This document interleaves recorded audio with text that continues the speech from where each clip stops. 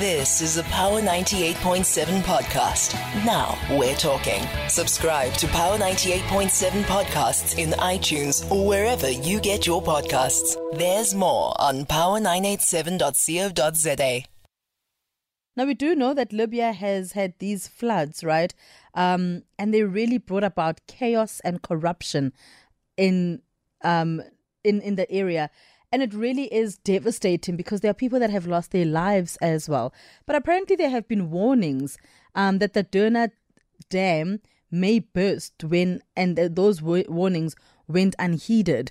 And so this is now the situation that Libya finds itself in, of course, now trying to find rescue and recovery efforts are now underway in Libya.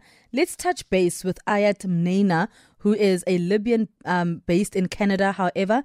But Ayat is going to speak to us about the situation as Ayat understands it, of course.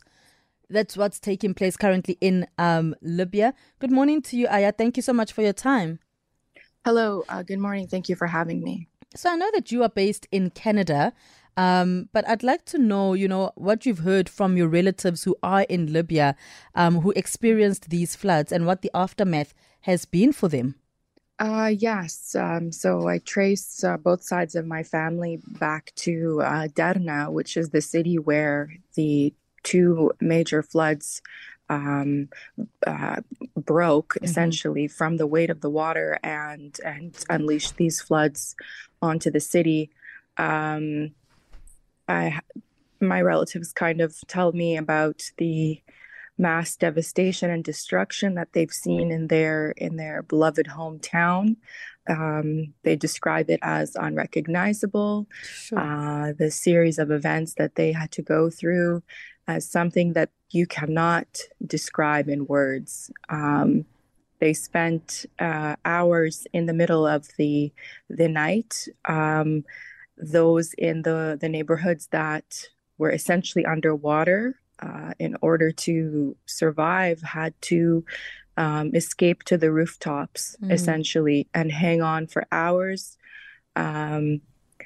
They, enduring this event, they obviously did not know, how long they would have to wait, on these rooftops and what was happening around them. They could not know what was happening in the neighborhoods surrounding them or what was the fate of their loved ones that lived elsewhere in the city. So, very, very horrific scenes that they had to live through. Mm.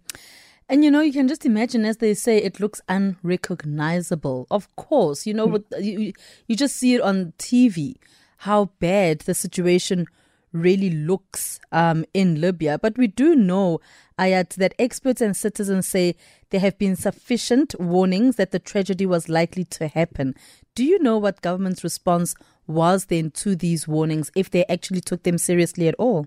Yeah, unfortunately, the maintenance of the dams has been something that has been inherited by various governments over the years, dating back to 2002, which was the last cited maintenance date that the dams went through, which would have taken us back to the former regime.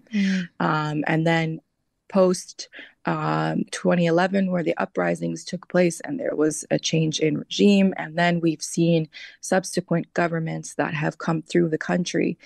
And each one in their own turn has neglected to act on these warnings, these studies, these well-established schedules that they should maintain such a large piece of infrastructure. And yes, they have gone unheeded. In fact, funds have been allocated in the past and intended for the use of this maintenance, and those funds have been, usurped by those corrupt officials. It's hard to point the finger because everybody is responsible at this stage after you have lost thousands of lives and counting, and thousands more displaced now, and an entire city destroyed. Mm. And entire city destroyed, and families also, that have lost their loved ones. do we know, I mean, we do know that there's some aid that has gone into Libya to assist assist, the government really to find people, but also to, give aid, things like, whatever is needed during a time like this, blankets, or just to assist the families that need the help as best as possible. The response from government, how has that been from what you've been told by your relatives? I mean, it's the response in terms of regular people from all over the country, as well as in the diaspora, as well as some international communities, have really come together to respond to this crisis in an emergency. But the coordination of a government, of authorities in the region and in the country have been very lacking, very disappointing, and that really puts the city and its people at stake. It's those early, immediate responses that were needed to rescue those that maybe were waiting, stranded on some points to be rescued, or under rubble or in the water. And that failure to have an emergency response, to be able to strategize and coordinate various parts of the aid, be it recovery, be it food, be it medicine, water supply, all of these have just, you could say the authorities have really fumbled the ball here. And I can't say that it's because they want to do a good job and just aren't up to par. It's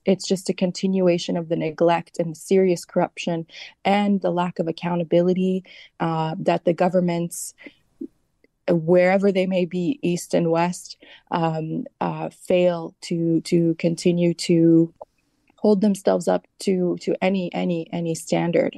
This is a government that does not serve its people, and again, cannot point the finger at any one entity. Everybody is responsible for this right now in terms of authority in Libya, in terms of the results of this disaster and the aftermath, which they are not handling well. In fact, a week or almost 2 weeks into the aftermath, there is very little understanding of what's happening on the ground. There's been a tightening of security. There has been a tightening of coverage of media. Media are told what they can and cannot cover. There have been reports of detention of those that are arranging for protests or speaking out. And so we are seeing, a really sinister turn of events here. I worry about the future of this city. I worry about what's going to happen, and there is a call for an international inquiry into what has taken place here, because as you said, there were serious warnings. This could have been prevented in terms of the scale of loss. There are families, loved ones, but also histories. There are families that have lost 60, 100 and more members, and it is a huge devastation. It indeed is. And you speak about the aid that has come in. Do you think it is sufficient enough, the aid that has gone into Libya, to assist those that that need as much assistance as possible? I think it's a question of what happens to the aid when it gets there. There needs to be perhaps expertise as well as aid being put in the situation to address it. We have a government with a history of the lack of accountability and know-how. Perhaps there is that neglect that they simply just don't know what to do. And so there needs to be that transparency and accountability held here. Where is the aid going? Who is taking this aid? Who is receiving it? And these are questions that we do not have answers for. We see some of the emergency responses happening, the recovery. There's governments that have sent teams to help with that. We have the Libyan Red Crescent that's helping recover people. But the rest of that, where is the money going, or where are the foodstuffs or the medicine? What is happening on the ground? That is a big question. And I'm guessing then we are hoping that government has learned some kind of lesson. I mean, them also trying to, block media freedom and what is being reported shows that there may be experiencing some kind of embarrassment from what has happened because they didn't heed the calls that were made years ago. Yeah, they definitely are exposed here. And I think that they see this could be a really huge tipping point, not just in the city of Derna, not just in the east, but the entire country could really react to this, and it could turn into a huge mobilization against the government, or perhaps to hold them accountable. And they do not want that. And that's what they're trying to silence. They're trying to quiet the kind of the spotlight that is happening on Derna, because they don't want it to blow back on them. And unfortunately, it just exposes for, their intentions here. They really aren't here to help address what's happening. They'd rather it just go away. Ayat, thank you so much for your time and really sharing what, the situation that is in Libya. We can only hope for the best going forward, especially for those that are alive. We really do hope that, they are able to piece their lives together somehow and move forward from this tragedy. Thank you so much for your time. Thank you, and thank you for your coverage. And I urge you to continue to keep an eye on the situation moving forward. Thank you. Absolutely. Thank you so much. Ayat Mneina is a Libyan based in Canada, really just speaking about her family's experience, but also what has been taking place there and the role that government has played actually in these very floods. Yes, it's a natural disaster, but they were warned about those dams and that they have aged and that they need to be fixed. And those warnings were not heeded to. You've been listening to a Power 98.7 podcast. For more podcasts, visit power987.co.za or subscribe wherever you get your podcasts.